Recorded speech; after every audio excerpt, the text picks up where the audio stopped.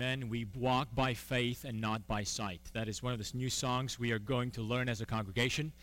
Next week we will sing it as a congregation. I look forward to see how God continues to grow us in our faith and trust in the power of His promises through His Word. Would you open Scripture to 1 Timothy chapter 3? We'll be reading from verse 8 to verse 13. If you're using one of the Bibles provided in the chair in front of you, you may find this passage on page number 1029. 1 Timothy chapter 3, verse 8 through 13. The word of the Lord for us this morning is the following.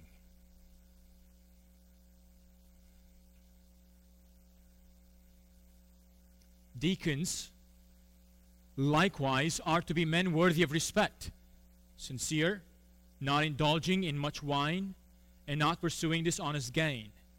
They must keep hold of the deep truths of the faith with a clear conscience. They must first be tested, and then, if there's nothing against them, let them serve as deacons. In the same way, their wives are to be women worthy of respect, not malicious talkers, but temperate and trustworthy in everything. A deacon must be the husband of but one wife, and must manage his children and his household well. Those who have served well gain an excellent standing and great assurance in their faith in Jesus Christ. Amen. Let's pray for this word and for our hearts.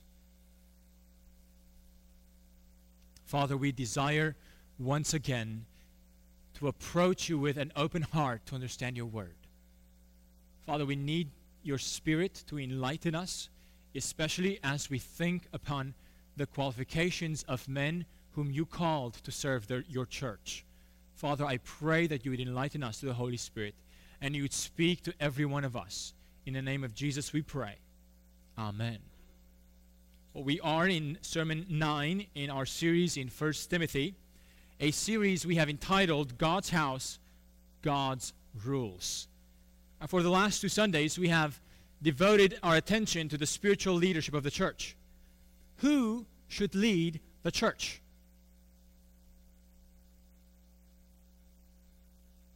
We have seen that the spiritual leadership of the church is to be provided by a plurality of spiritual leaders. Now, different churches will have different kind of labels for these leaders. Some will call them pastors, or elders, or overseers, or bishops. And then these are often assisted by deacons or church council members, or in more Baptist language, by committees. Scripture is clearly distinguishing between those who are called to lead the church in giving direction, spiritual guidance and teaching, in defending the faith, in confronting false teaching and false teachers, in equipping the members to do the ministry of God's kingdom. All these activities are direct responsibilities of those who lead the church spiritually. Yet, in the church, there are also other needs, administrative needs, organizational needs, benevolence needs, facility needs, sound tech needs. These needs are also to be under the purview of the spiritual leaders, but they do not need to be directly involved in each of these administrative roles. The leading of different administrative and organizational needs in the church ought to be done by the deacons of the church. Now, in most Baptist churches, at least this century, because I need to say, Baptist churches in previous centuries have not done this way. But at least in this last century, in some Baptist churches, most Baptist churches, the real deacon responsibilities have been shifted to the chairmen of committees, and the plurality of spiritual leadership has been given to the deacons. This is not the most faithful way of using the biblical labels. And at some point in the future, we may, as a congregation, want to reconsider how we use these labels in the life of our church. Biblically speaking, those who have the label of deacons should not have the charge of providing spiritual leadership for the church. That is the job of overseers, elders, pastors, shepherds, or bishops, whichever way you want to call them. And by the way, these do not need to be only vocational spiritual leaders.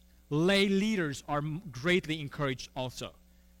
Yet, just as it is crucial to have a plurality of deacons to care for the material needs of the church, it is crucial to have a plurality of shepherds or overseers or elders who take care of the spiritual needs of the church. I, as a pastor, cannot carry the entire burden of caring for the spiritual needs of this church. I need other men, faithful men in this church to do it. And the only body of spiritual leaders that the church has affirmed is those who are called deacons. But I pray that we would consider how we use those labels faithfully in the future. At Park Hills, our deacons do assist me in the spiritual oversight of the church and in carrying out the spiritual leadership for the church. One question that rises occasionally is this: if the deacons assist the pastor with the shepherding tasks, then who cares for the material administrative roles?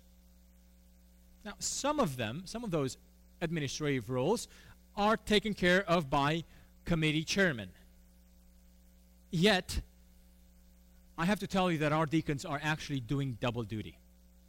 They're caring both for the administrative needs of the church as well as for the spiritual needs of the church. They handle spiritual issues and administrative issues. I do pray that at some point we would distinguish between these roles, that some of our deacons would focus more on the spiritual needs and spiritual leadership, and others more on the material needs. And our labels would reflect that distinction and follow more closely the biblical pattern. Now, some of our current and prospective deacons may incline more toward eldering role than the diaconate role, and others may incline more toward the diaconate role than the spiritual leadership role. And this is a mixture of roles we currently have in the deacon body. I do praise God for the way God blessed this church with faithful deacons who have a humble heart. And I wish every new pastor that would start his new pastorate would have the kind of deacons that I've experienced here at Park Hills. And I pray that God would raise more of them here as we think about the needs of our congregation. So for now, as we consider new deacons, we should look not only at the qualifications for deacons, but also for the qualifications for elders that we looked at last week. I would also say that we should look at the deacon qualifications as valid for those who are serving as chairmen of different committees, because unofficially, they also help with some of those responsibilities. Bottom line is that as a church, we need both offices of overseers and offices of deacons. And it is crucial that those affirmed in these roles, whether officially or unofficially, qualify biblically to serve in these positions. So with this clarification of roles of overseers and deacons, let's look at how Paul describes the qualifications for those who are called to serve as deacons. Look at verses 8 through 13. What's amazing in this list of qualifications for deacons is how unamazing this list is. What's amazing about this list of qualifications is how unamazing this list is. Every Christ follower is expected to live these out. Now, we said the same about last week, about the list of qualifications for overseers. Yet, for overseers, there's one exception that we mentioned, actually one skill exception, namely he has to have the ability to teach. And the other thing he has to have, he cannot be a new convert. He has to have some maturity in the faith. But for deacons, the exception is not there. The ability to teach is not an expectation for those who serve as deacons. Also, what's amazing about this list of qualifications is that they do not include a list of actual skills. We said last week that it's not important, it's not that somebody has to have certain skill sets in order to be the overseer of the church. Well, similarly, when it comes to those who are serving the church in administrative and material needs, we would expect that they would have a finance degree or some experience in leading an organization or some management skills. But no such skills are required in this list of qualifications. What's amazing is that even for those who serve the church in administrative needs, what is most required, what is most essential, is their quality of character. Friends, what distinguishes a deacon from a professional service provider is first and foremost his motivation for serving. In the business world, people may be willing to serve others so they could get their business, so they could get more customers. But for the Christian servant, for the deacon, and especially for the deacon, our motivation is to serve, not in order to keep our customers happy, not in order to have a good customer service department. Our motivation for service is found primarily in the life of Jesus Christ. Jesus said in Mark 10:45, "For the Son of Man came not to be served, but to serve, and to give his life as a ransom for many." Yes, for the Christian, Christ is the willingness why we want to serve. It's Christ's model why we should want to serve. And it is Christ's sacrificial death on our behalf that is a model for our service of others. My friend, if you're not a Christian this morning, or if you're not a Christ follower this morning, I want you to understand how this talk about deacons, about these qualifications for deacons, how they are so connected and rooted in the gospel of Jesus Christ. How this talk about service is rooted for Christians in something more profound than mere customer service or natural politeness. Friend, our attitude to serve is rooted in what Christ has done for us on our behalf. You see, we're all created by God, a perfect God, a holy God, a loving God. And you too are created by this God. He owns us. And He desires that we would serve Him and reflect His character and nature. That is the way, that is the purpose why God created you and me, all of us.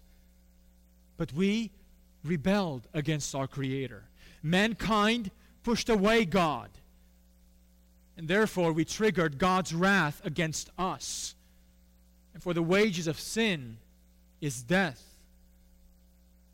But God, in His loving kindness, found a way.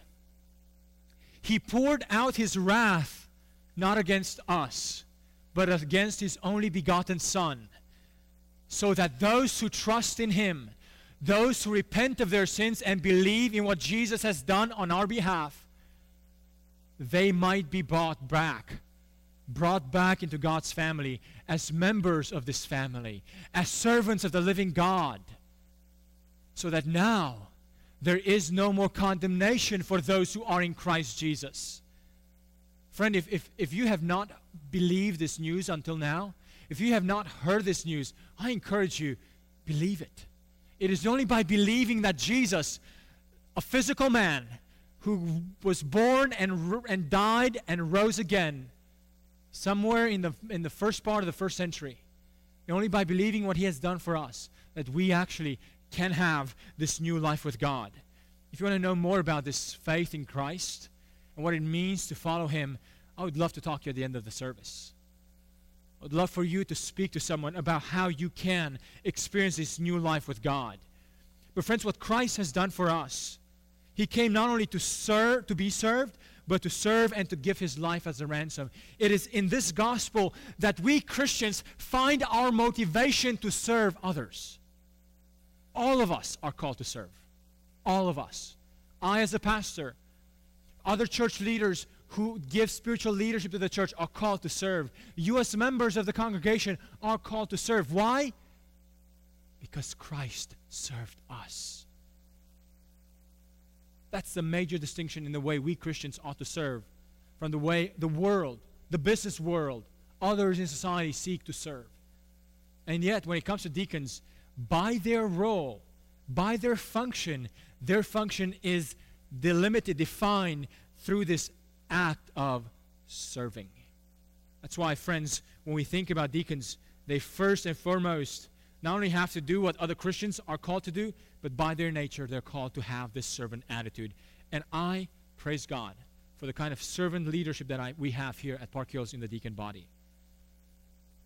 As we look at these qualifications, notice how similar they are to the qualifications of the elders or overseers. First of all, look at verse 8. Deacons likewise are to be men worthy of respect. Now, the phrase worthy of respect is one word in the Greek language. It also means being above reproach or with dignity or serious. It refers to honorable conduct. Paul used this word in chapter 2, verse 2, when he described the kind of lives we ought to live as we pray for secular kings to have wisdom from God to live well. It's the same word that Paul uses when he speaks of elders managing their own family well and seeing that their children obey them with respect. This word respect is the same word Paul uses here. It's the same qualification Paul gives to women in verse 11 of this chapter, when it says that women are to be worthy of respect.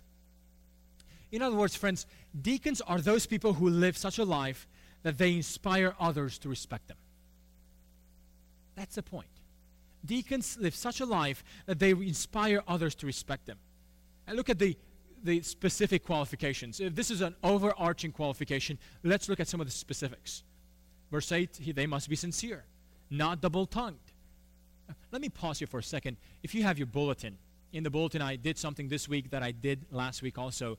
I gave you a number of questions that you can use based on each of these qualifications as you think about men who might be able to serve in this role in our church. I'm not going to go through these questions necessarily, but they're there for your help as you think through these qualifications. But sincere. There are people who say the same thing in different contexts.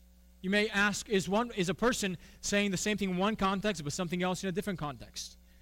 A deacon must have the ability to say in private what he says in public, or to have the ability to say in public what he says in private. Now, there's wisdom of not speaking out everything you think. I think there's great wisdom in that. Some things need to be kept for yourself. But we should not speak out loud differently than what we think inside. We should have the ability to say publicly what we think internally. We may not say them all the details, but we have to have transparency and sincerity as we deal with ourselves in everything we do and talk. So there's some questions for you. Does the potential deacon speak consistently to different parties? Does the potential deacon have a reputation for keeping his word? Some people may not speak the truth for fear of what others will think of them. Friends, the ability to speak sincerely, truthfully, and lovingly is a very important biblical qualification for those who serve as deacons. A next qualification is not indulging in much wine and not pursuing dishonest gain. The question is not if someone consumes wine, but if he's indulging in it to the point of getting drunk. Does a potential deacon drink alcohol? If so, and notice here, it doesn't say they should not. If so, does he know how to control himself and as he uses it? In the area of not pursuing dishonest gain, this qualification echoes the qualification of love of money that we saw for elders and overseers last week. Is a potential deacon honest in his financial dealings? Does he pay his bills on time? Does he report accurately on tax returns? Does the potential deacon exhibit godly generosity and self-denial or greed in his or her personal financial matters? I said her. We will talk about whether or not women can serve as deacons in just a few minutes. Does he hold all things loosely with a miser's grip, or does he just a stingy guy? Does love of money show up? Love of money shows up not only in one's personal finances, but in church finances also. You might consider whether a prospective deacon is willing to invest in missions and gospel ministry, or if he clamors about building concerns and financial security for the church. Not that not being financially secure is not a good thing, but sometimes that is the primary thing we're concerned about. Deacons should not be people who tend toward building bigger barns, but who are rich towards God in giving beyond what they have, and what the church is able to do. Believing, leading in faith. Friends, I'm going to brag about our deacons right now. I praise God that our deacon body is a kind of deacon body that dares to take God by His word and go in faith, even when church finances may not be as strong as we would like to. I praise God for them. And I want to see that spirit. Not that we would make foolish or unwise financial decisions. Please don't understand. We're not talking here about making financially unwise decisions. We're talking about taking God at His word. If God leads us somewhere, if we have the certainty that He's leading in a certain direction, that we would go that way and trust that He will provide. I praise God for our deacons who lead in this way. Again, these qualifications of sincere, not much wine, not pursuing dishonest gain, are exhibits of self-control in three key areas of our lives: speech, drinking, and money. Deacons need to be examples in these areas. They must keep hold of the deep truths of the faith with a clear conscience. This is an interesting qualification. Even though deacons are not required to teach, they must hold strongly to the faith and the truths of that faith. In other words, even if deacons were called only to do acts of service and not spiritual leadership or spiritual teaching, even for this role of service, one requirement is that they know the truths of the faith and hold on to them. Deacons must know their product. Deacons are not just doers, but also thinkers. They must know clearly that which they serve. Three dimensions. They must have some cognitive ability to know the gospel, know God's word clearly. They must have some experiential requirements in the sense of just knowing what needs to be done. And then they just have to have some life and conscience experiences that make sure that their life and conscience conforms to the faith they profess. So some questions to consider. Does a prospective deacon give a credible profession and personal saving faith in the Lord Jesus Christ? Does he understand the gospel? Is he someone who perseveres in the faith? Verse 10, they must first be tested. And if there is nothing against them, let them serve as deacons. Now, the first part of this qualification in verse 10 is not so much a qualification for them, but a responsibility for us. We as a church must test. And I'm not talking here about a written test. We're talking about examination and observation first. Is there any biblical accusation that someone can bring against them? And friends, we will do so here at Park Hills when we will take the names that you recommend. The deacons and I will be working through them and see which of them fits the qualifications of Scripture.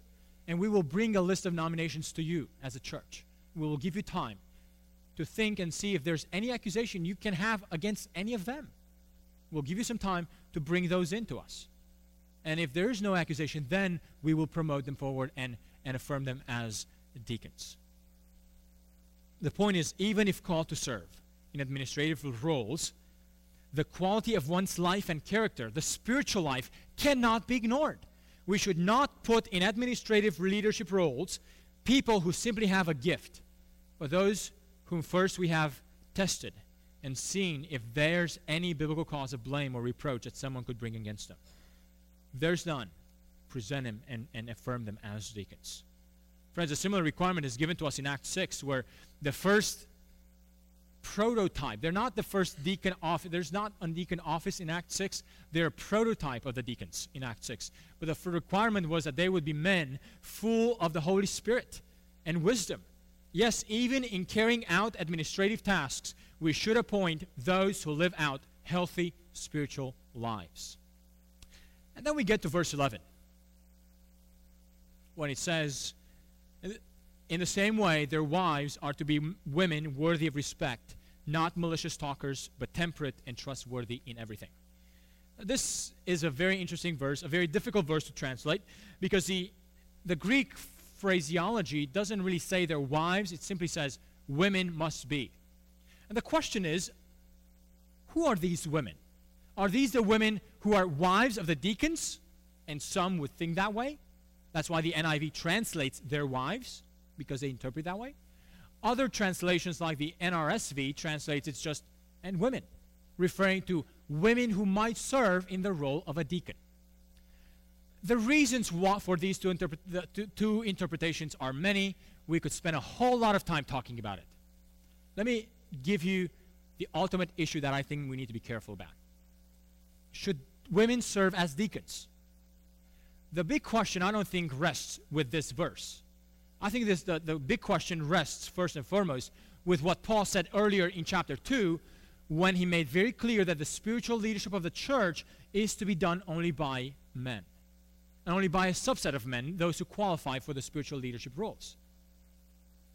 What this means is that if in a church the deacon body functions and is perceived as giving that spiritual leadership or accountability to the church, I do not think, based on Scripture, based on 1 Timothy 2 and 3, that women should and can serve in the role of a deacon. Because they function unofficially, even though with wrong labels, unofficially they function with that role of giving spiritual oversight. I would say the same principle goes, should women be in a church council committee? Well, if that council gives spiritual leadership and oversight to the church, the same principle goes. No, they could not. Because the spiritual leadership of the church is entrusted by God to a subset of men. Now, if you have a hard time understanding this concept, I preached on this, I think, 2 or 3 Sundays ago. Part 2 of Getting Down with His and Hers. We'll talk about that. Feel free to look up on our web or get a CD with that sermon. But as long as the deacons in any church, the deacons or a committee or a church council functions with spiritual authority roles, it is not appropriate for women to be in that place. And what that means for us at Park Hills is that as long as and we do function, our deacons function with this mixed role, we cannot appoint women in that role. If at some point in the future the church will consider rethinking through the biblical labels, and we will call those who lead the church spiritually by a different label, and the deacons will not form a deacon body that provide that kind of spiritual leadership, then I think it is permissible for a woman to be appointed to that role. But only if there's clear understandings that deacons do not have the spiritual role of leading the church. Whatever the issue is, whether the phraseology here refers to women as the wives of deacons or women who might serve in that role of a deacon, whichever interpretation it is, I do think Paul makes very clear points that women have a very important role in supporting their husbands to serve as deacons. And if Paul is talking here about the wives of deacons, then the big news is this. It's not only that deacons themselves must qualify for that role, their wives must qualify also. And friends, I do think that this is also for those who oversee the church. It's not just the overseer must live a good life, but his family must live a good life. And the way he manages his family affirms or disqualifies someone from serving or leading in God's church. Therefore, ladies, please don't think that you have a secondary role. Your role is just as important, but perhaps it's fleshed out differently in the life of the church. And the way you support your husbands in leading and living godly lives, in the way you yourself live that life, a godly life, you can encourage godliness in the life of the local church and in the life of the leaders of the local church. I will not speak on the last qualification on verse 12, because it's almost verbatim what we said last week about elders who must be husbands of one wife and must manage their children and household well. I will just defer to the sermon last week as having the same meaning and impression for deacons as it has for overseers. Friends, I want to conclude the sermon this morning by giving you a quote from a pastor who said the following about church leadership and about the leadership of the church. A church without godly leaders is an endangered church. A church without godly leaders is an endangered church. And a church that does not train leaders, godly leaders, is an unfaithful church. A church that does not deliberately pursue the encouragement of godly men to step up and live their lives in such a way that they qualify for these leadership roles. If we don't do that deliberately, we are an unfaithful church. God gives leaders to his churches for the maturity, unity, and soundness of each local congregation. Without godly, faithful, replicating leadership, churches suffer deeply. My prayer for our congregation today is twofold. I pray that we would be the church that is training up and equipping up godly men who would qualify for the spiritual leadership and for the spiritual service in the church. And I pray that we would be the church that qualifies ladies to be the spiritual, godly wives that support their husbands in leading the church.